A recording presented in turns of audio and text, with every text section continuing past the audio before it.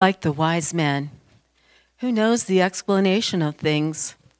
Wisdom brightens a man's face and changes its hard appearance. Obey the king's command, I say, because you took an oath before God. Do not be in a hurry to leave the king's presence. Do not stand up for a bad cause, for he will do whatever he pleases, since a king's word is supreme. Who can say to him, "What are you doing?" Whoever obeys his command will come to no harm, and the wise heart will know the proper time and procedure. For there is a proper time and procedure for every matter, though a man's misery weighs heavily upon him. Since no man knows the future, who can tell him what is to come? No man has power over the wind to contain it, so no one has power over the day of his death, and no one is discharged in time of war. So wickedness will not release those who practice it. All this I saw as I applied my mind to everything done under the sun. There is a time when a man lords it over others to his own hurt. Then, too, I saw the wicked buried, those who used to come and go from the holy place and receive praise in the city where they did this. This too is meaningless. When the sentence for a crime is not quickly carried out, the hearts of the people are filled with schemes to do wrong. Although a wicked man commits 100 crimes and still lives a long time, I know it will go better with the God-fearing men who are reverent before God. Yet because the wicked do not fear God, it will not go well with them, and their days will not lengthen like a shadow. There is something else meaningless that occurs on the earth. Righteous men who get what the wicked deserve, and wicked men who get what the righteous deserve. This too, I say, is meaningless. So I commend the enjoyment of life, because nothing is better for a man under the sun than to eat and drink and be glad. Then joy will accompany him in his work all the days of the life God has given him under the sun. When I applied my mind to know wisdom and to observe man's labor on earth, his eyes not seeing sleep day or night, then I saw all that God has done. No one can comprehend what goes on under the sun. Despite all his efforts to search it out, man cannot discover its meaning. Even if a wise man claims he knows, he cannot really comprehend it. The word of the Lord. You may be seated. The kids are invited to Kids Church with Emily today.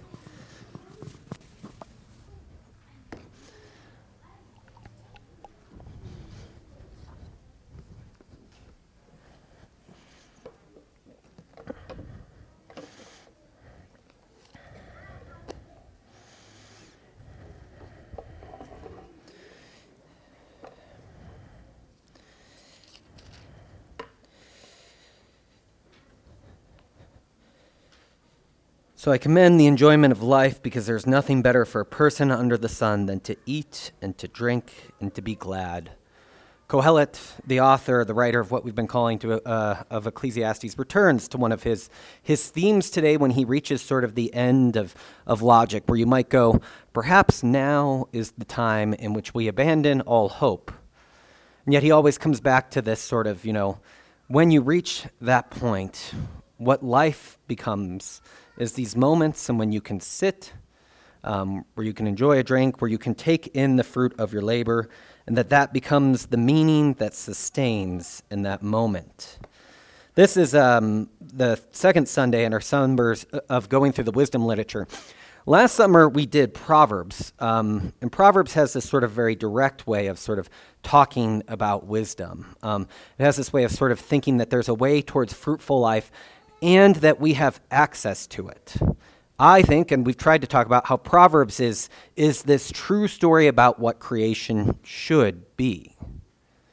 What Ecclesiastes is, as in the second summer, is this idea of what about when that fails? What about when that doesn't come about?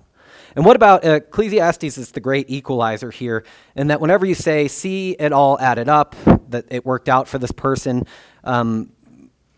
Kohelet, what the author of Ecclesiastes calls himself in chapter 1 and at 2 other instances. Kohelet says, yeah, but they all die. Now, that's his fallback plan, is that death sounds for all of us. And so there is no ultimate security on this side. And he's closed his frame a little bit to the rest of everything. Now, what I think it was a great time to be going through Ecclesiastes and putting together a children's playground, wondering, is this safe? It's all meaningless. It's vapor under the sun, this, that, and the other. We did as best as we could. We were not. But this week, we try not to talk about sports at Defiance Church, but this week, Vin Scully died, who announced for the Dodgers he announced when Jackie Robinson, he announced when they were in Brooklyn. So he was there for a very, very long time. And so throw your pastor a bone for baseball this week. But I found this quote I've always thought about from him. He was calling the Cubs game once, and he was reading off the injury report, and he said, Andre Dawson has a bruised knee and is listed day to day. Aren't we all? Which I thought he captured the wisdom of Kohelet well there, is that here's a player who's listed as day to day, and in his wisdom, in Vin Scully's way, he's able to say, yeah, in the end, aren't we all listed as day to day? None of us knows the end or the time or anything like that. Dark thoughts for watching a baseball game with Vin Scully, by the way. So this brings us back to this, though, is next summer we have Job, which is this sort of different question, is what does faith mean in the midst of adversity? It has a different way of setting it. And the last one, when we went through the Torah, we prayed that Jesus would return before Leviticus. For wisdom, we pray Jesus returns before we get to the Song of Songs and the awkwardness that accompanies that. There's an audio version, Jonathan's a fan of it, where Denzel Washington reads it with his wife. And I played that for my youth group as we were going to go through it, and nobody came back for like 3 weeks. It was just too awkward. So I'll make sure we have that for when we get to Song of Songs. Jonathan also, which I thought was interesting, proposed that Ecclesiastes, Emily, do you remember, is it a scorned lover, one who got dumped after writing Song of Songs, or one who is looking for love and has not found it, and so writes Ecclesiastes, but then is resolved in Song of Songs? It could go either way. Is that he's sees the world in its dysfunction. So the two vocab words we've sort of been using as we go through the book of Ecclesiastes is Kohelet. That's that name in 1:17. I, Kohelet, are going to proclaim these things to you. It's translated the congregant, the teacher, all these different ways. But part of doing that is acknowledging, like in today's section, tradition assigns Ecclesiastes to Solomon. And then within Ecclesiastes, there are things that don't seem like Solomon would say them. For instance, in today's passage, where he talks about the king, not in reference to himself. It's somebody else. And so it seems like Israelite tradition voices wisdom through the voice of Solomon for good reason. But we're calling him Kohelet. And if you believe it's Solomon, I say, go for it. But we'll call him what the Hebrew word calls him, which would also be the Hebrew title of the book, Kohelet. So Kohelet is the speaker of Ecclesiastes. If I say Kohelet, that's who I'm referring to. And the next vocab word, which shows up quite a bit in this passage, he pretty much has like a paragraph of thought, and then he says, yes, but it's all meaningless. It's all smoke. It's all vapor. This brings us to the Defiance Church smoke machine that we've been using.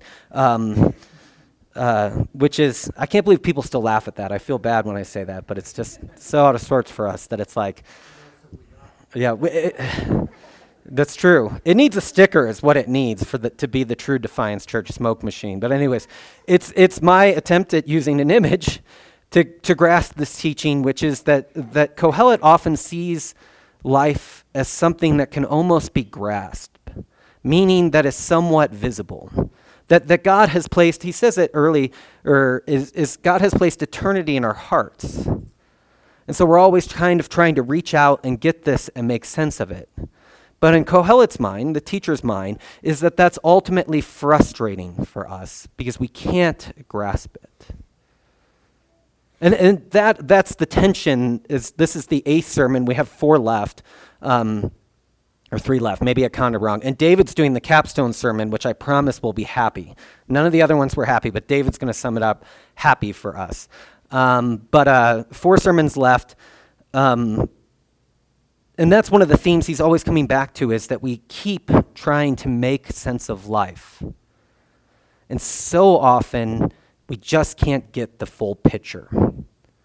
Kohelet, I think for the most part, and certainly within the frame narrator at the beginning and the end of the book, believes that there is an ultimate picture to life, that God has set everything right for its time. We, being limited in that we are, can't grasp that.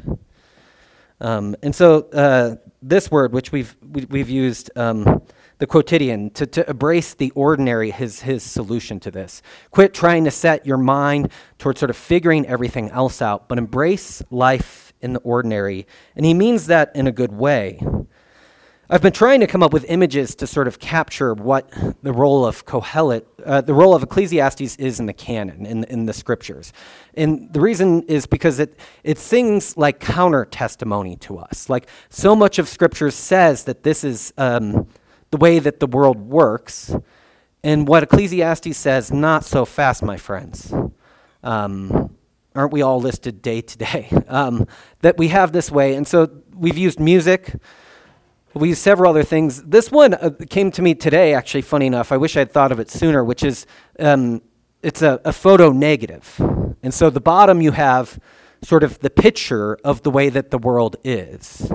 It's just a picture of how things are.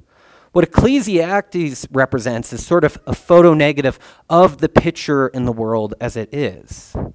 It sort of takes it and inverses it. It's a negative aspect of it. But what's interesting about that is it's the same scene. And as I've struggled through Ecclesiastes for the past 8 weeks and 4 left, I'm starting to come around to that maybe that's his point, is that this is the same scene. It's just inversed. And so we have things like Proverbs, do walk this path because you will die, and things at least will be good for you in life. The Ecclesiastes answer is walk this path because you will die. He sort of takes, listen to your parents, which is kind of the way Proverbs is summarized in its advice, is parental advice to a young one, so that you may have flourishing. Kohelet takes that and says, don't listen to your parents because you'll die, but that's where fruitfulness is. He sort of inverses these things. He has this way of taking what's true and then making a negative image of it. One of the things we've tried to do when we talk about wisdom literature, I know a lot of this is review, is talk about the way in which when we read scripture, we can read it as one plot and one story, but it negates that there are sort of 3 acts going on with God, that God creates, God redeems, and God consummates us, and that these 3 stories are constantly being intertwined in scripture. What Kohelet really only focuses on is God creates. God has made this world. God has placed within us this idea that we should understand it. And without redemption, that God brings meaning to it through conquering death, or covenant and bringing people out of Egypt. And without consummation, that in the end, the fullness of all, that might be a faint line for him. In the end, this might all make sense, but for him, it's like, it might. It might all make sense. Consummation's a thin line for him. But what happens if you were to take 2 of the lines out is you get a distorted picture of what's going on. And I think that's a little bit of what we see, is that Kohelet never refers to the saving acts of God in his scripture. He never refers to how God will bring about the consummation of the world in his book.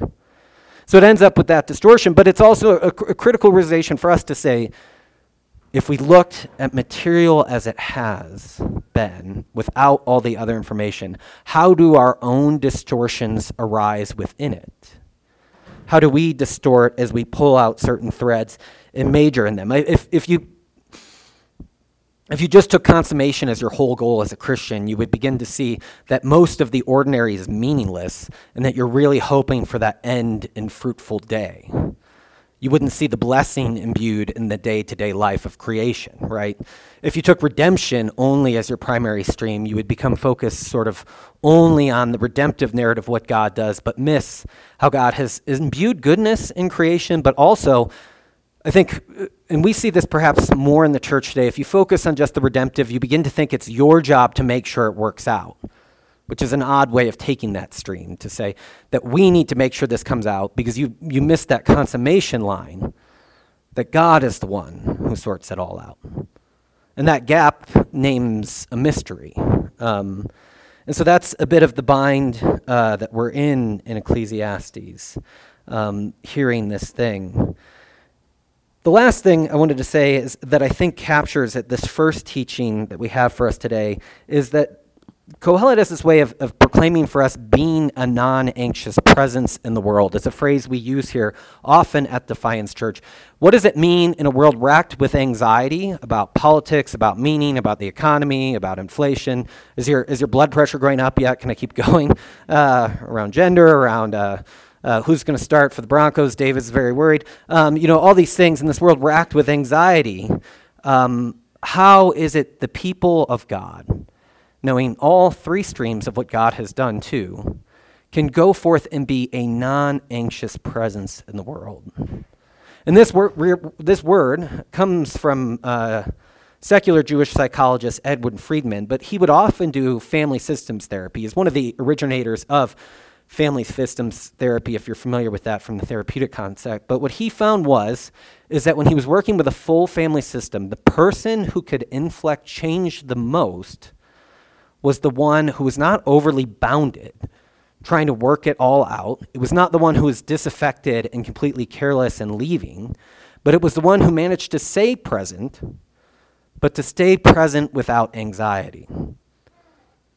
The challenge, I think, for us to be a witness to the life and life that we have in Christ is to be that for the world, to be that which is not an anxious presence. And it's in this first teaching, who is wise, who knows the explanation of things, is captures this in this way. A person's wisdom brightens their face, and it changes their hard appearance.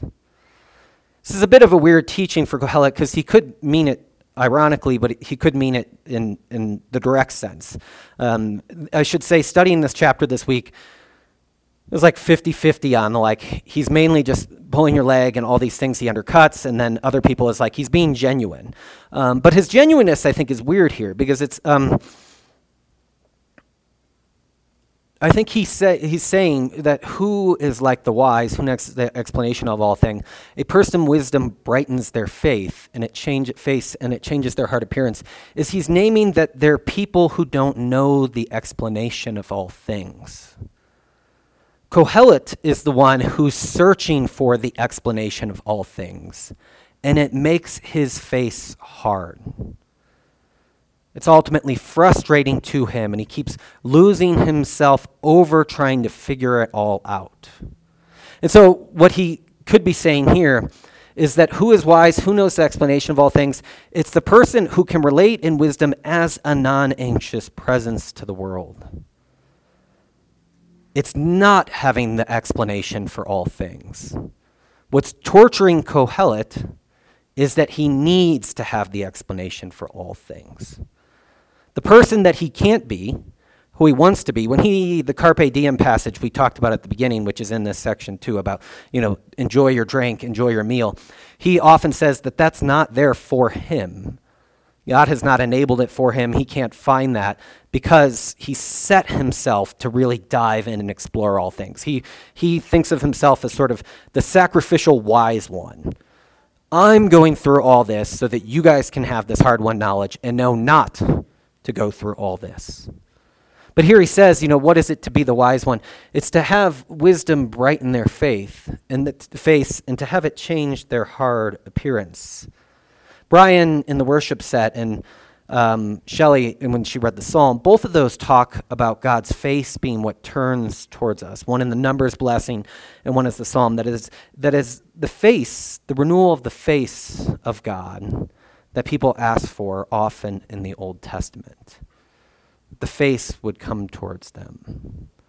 And one of the things that the face represents is presence. It's to be looking in the crowd and to see that familiar one. It's to have a face that represents to you something of renewal. To be in the face of God is to have that presence near to you.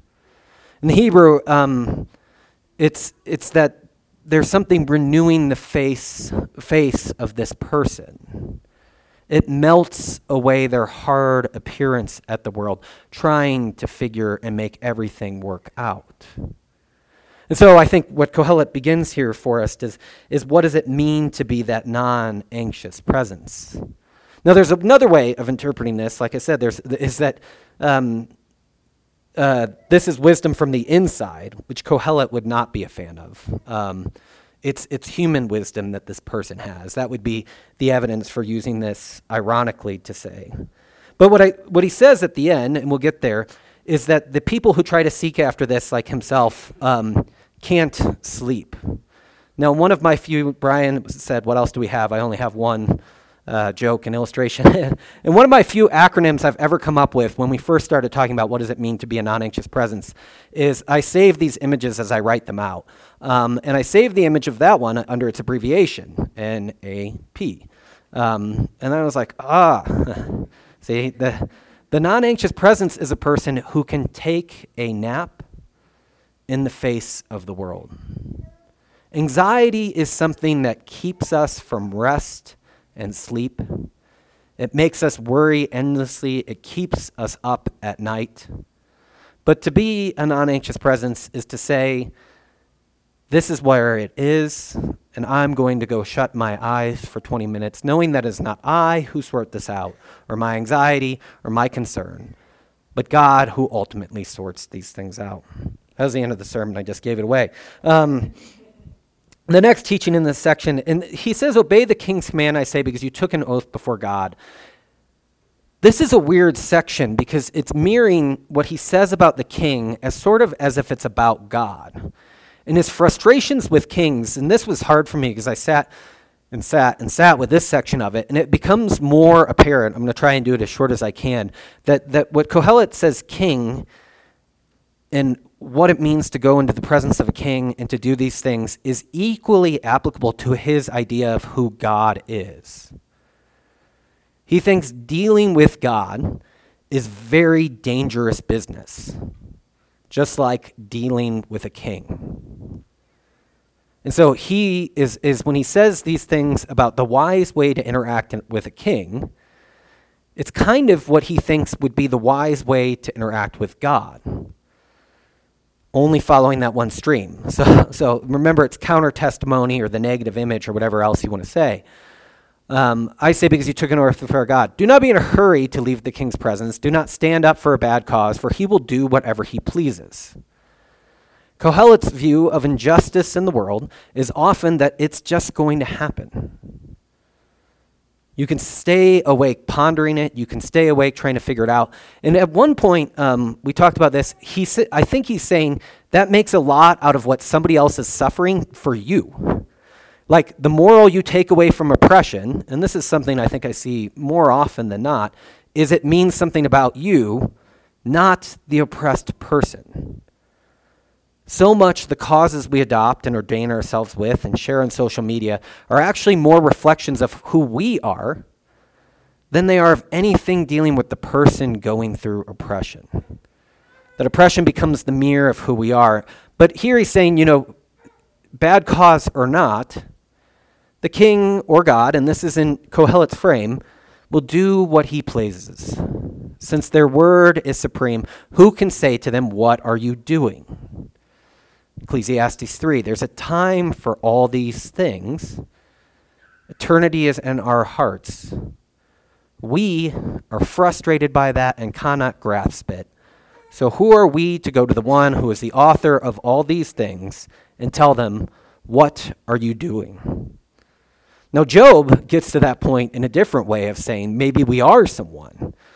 So canon, the Bible is multifaceted on this front, but I think this is what Kohelet is saying is that it's going to happen regardless of what you say. Whoever obeys his command will come to no harm. This is the best that you can have, is you obey his command so that no harm will come to you, and the wise heart will know the proper time and procedure. For there's a proper time and procedure for every matter, though a person may be weighed down by misery.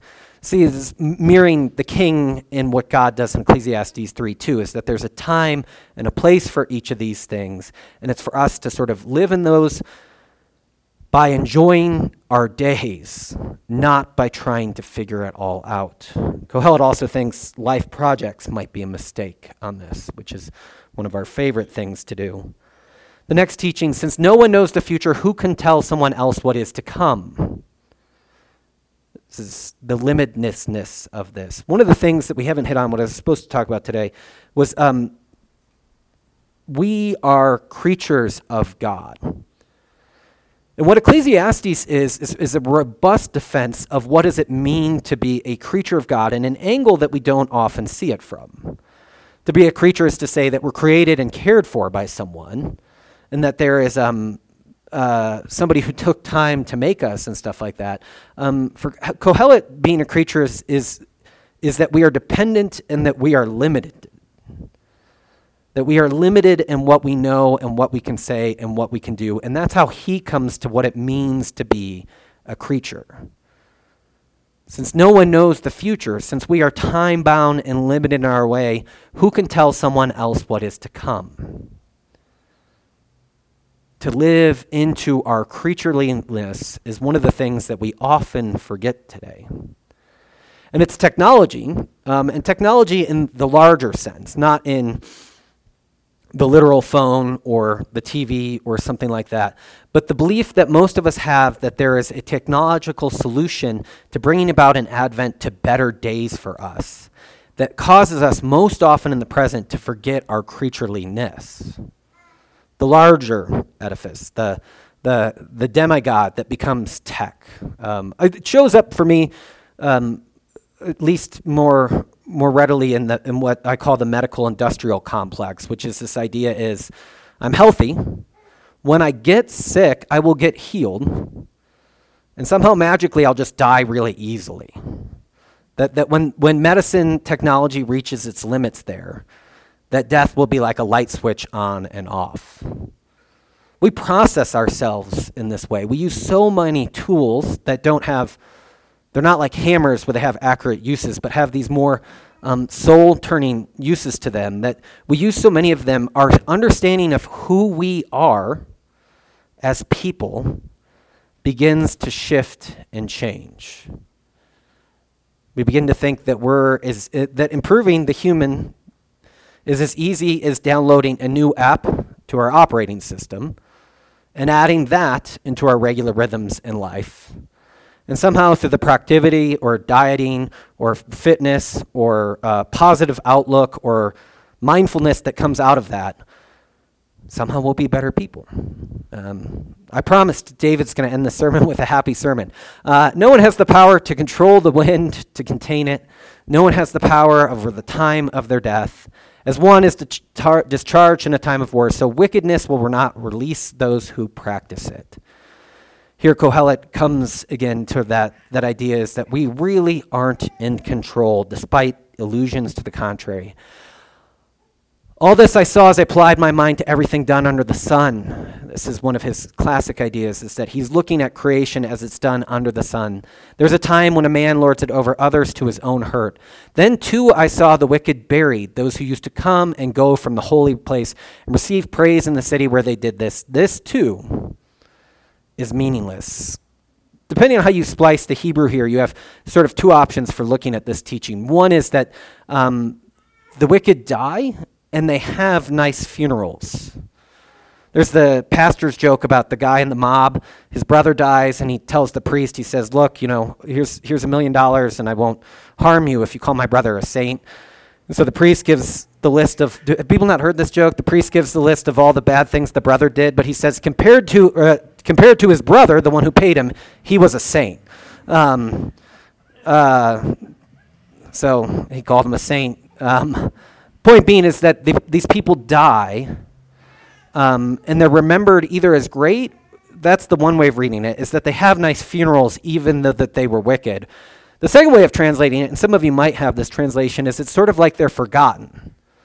That is frustrating to Kohelet too, because they've done wrong, they've been wicked. The fact that they're dead doesn't mean we should forget that. That they went to church and came back out, that they lived this hypocritical life, and that when they die, there is no real punishment for them, one that he can see under the sun. This too is meaningless. When the sentence for a crime is not quickly out, people's hearts are filled with schemes to do wrong. In the meantime, when we don't enact justice, more justice happens.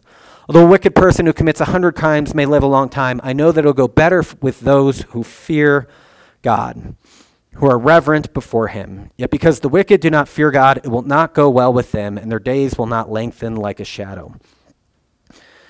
Two things here. One is Kohelet seems to be saying that there's something in fearing God that provides some protection, but it's not as good as we think it is. He says that there is something, it will go better with those who fear God, who are reverent before him, but for the wicked, their days will not lengthen like a shadow, that he's somewhat going against of what he said earlier. Which brings us to what does it mean to fear God? Now, for the theme of these 4 summers, Chris made this nice banner for us, is that the fear of the Lord is the beginning of wisdom. At the end of Ecclesiastes, it's fear God, keep his commandments. This teaching has many different forms. But that it'll go well for people who fear God. Now, this is my crude summary of Pascal's wager, which came about from Blaise Pascal.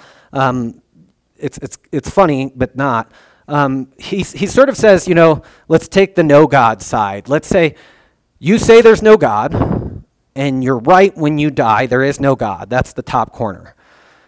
Pascal is willing to say, great, you get plus 10. Life was meaningless, and you knew it was meaningless. Congratulations. Let's say, Pascal believed in a literal hell.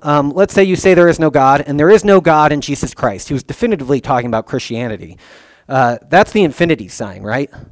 Yeah, negative infinity was his sort of summary. So if you're looking at this logically, because he was trying to prove maybe having faith is logical, again, there's a very crude summary of Pascal's wager, but so you were right, plus 10.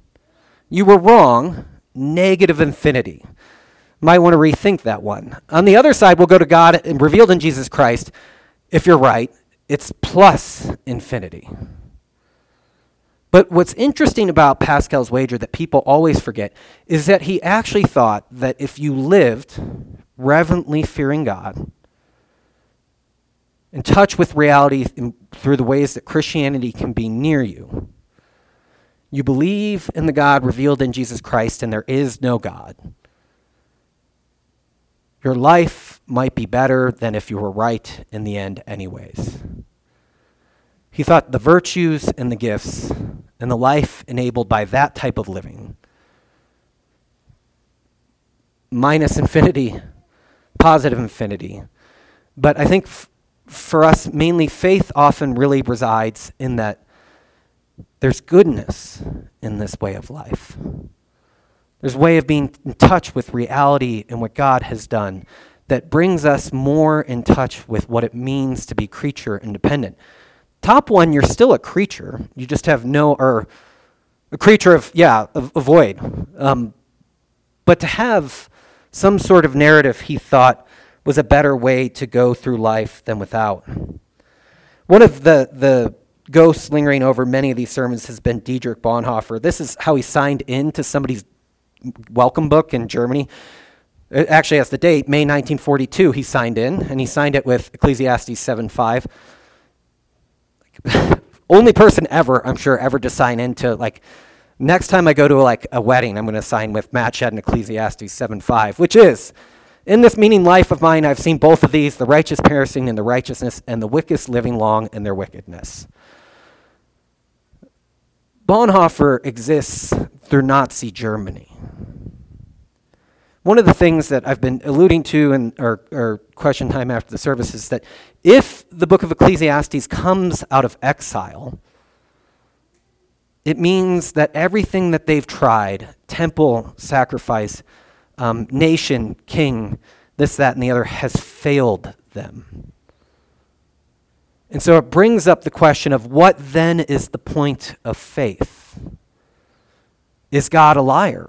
Are we liars? Why has this all fallen apart?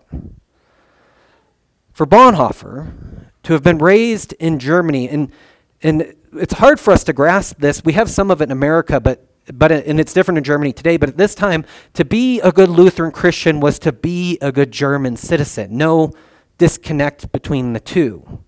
One of the things that caused his greatest agony while he was deciding to be a part of the plot to assassinate Hitler, it's hard to say what his actual role was this idea of he was leaving his country, which meant, in a lot of ways, the way the lines were twisted at that time, leaving your religion. That religion had said for so long. So my argument is by why Bonhoeffer, I think, comes up again. Not only did he think about Ecclesiastes a lot in his life, and in prison he writes about it, is that he's seen the failure of the script. Germany was great and good and shiny and bright. And now it's turned to something where all the things that he thought would protect them have failed. So this brings us to this quote from him.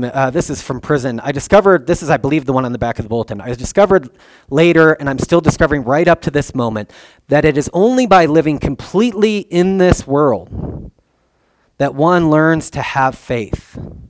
By this worldliness, I mean living unreservedly in life's duties, problems, successes, and failures.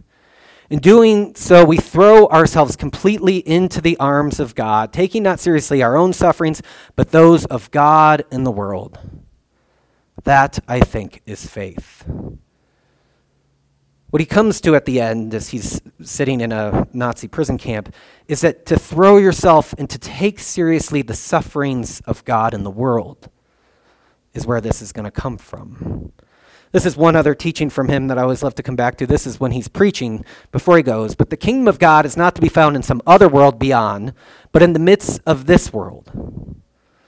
It's not to be found in some other world, but in the midst of this world. Our obedience is demanded in terms of its contradictory appearance, and then through our obedience, the miracle is allowed to flash up again and again from the perfect, blessed new world of the final promise.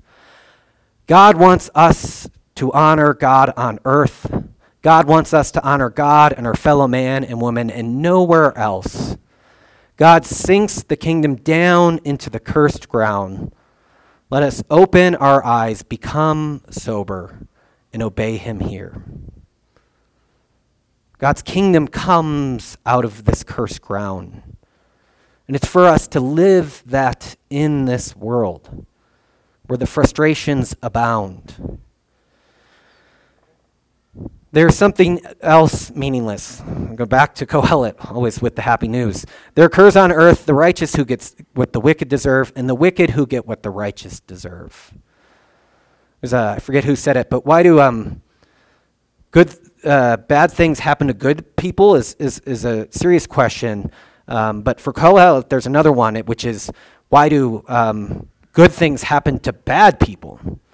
That's the real mystery to him. Why do good things happen to those who do bad? That raises a different question. This, too, he says, is meaningless.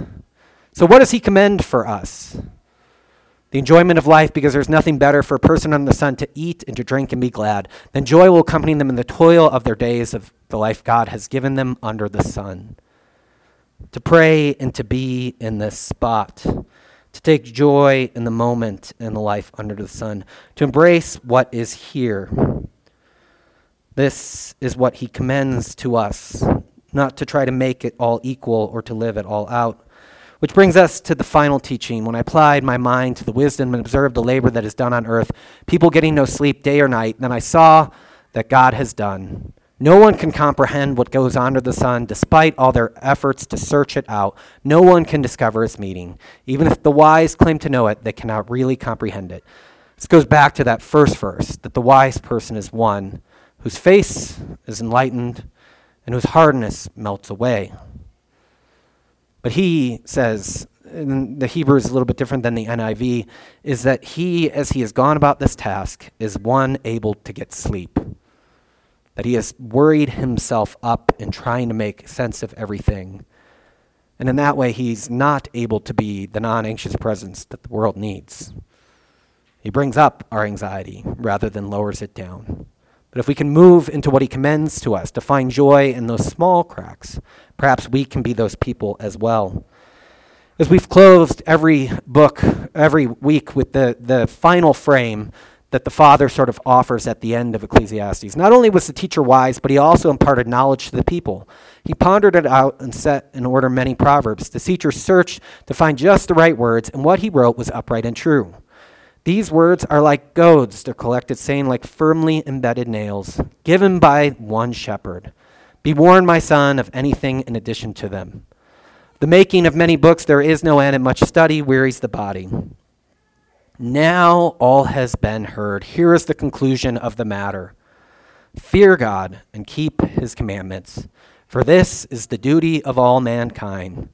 For God, the author-creator, in the end, will bring every deed into judgment, including everything, whether it is evil or good. Let us pray. God, you have again brought us to the words of your servant Kohelet. We're to hear these words as goads and firmly embedded nails. But it is through this pain we are awakened to reality. We can see what it means to be creatures, to be dependent. That we can see how our attempts to make sense and to make everything fine rack us with anxiety and torture us from the inside. And so too it is for here from Kohelet, what he commends to us, that we can find enjoyment in life. Because there is nothing better for us under the sun than to eat and drink and be glad. For there your joy will accompany us in the toil of our days and the life you have given us under the sun. We ask that you be near to us now in the name of the Father and the Son and the Holy Spirit. Amen.